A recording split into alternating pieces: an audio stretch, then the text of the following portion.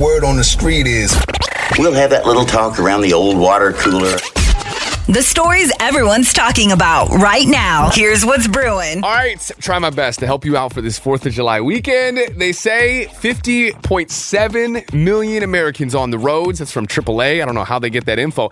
But they released some projections on holiday travel patterns and when you should avoid hitting the road. Because there's nothing worse than just sitting in traffic when you could be out having fun. If you can avoid tomorrow afternoon, that would be the best. Tomorrow is expected to be the busiest time on the roads, especially between 10 a.m. and 5 p.m.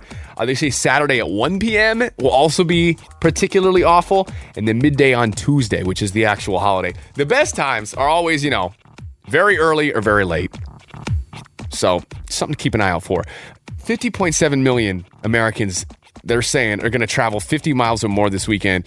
Where do they get this? And how does it keep increasing? Are they counting like chickens that cross the road, dogs that are in the car with us, aliens that happen to fly over? I mean, it's crazy. Hey, we're almost there. Happy Thursday. That's what's brewing.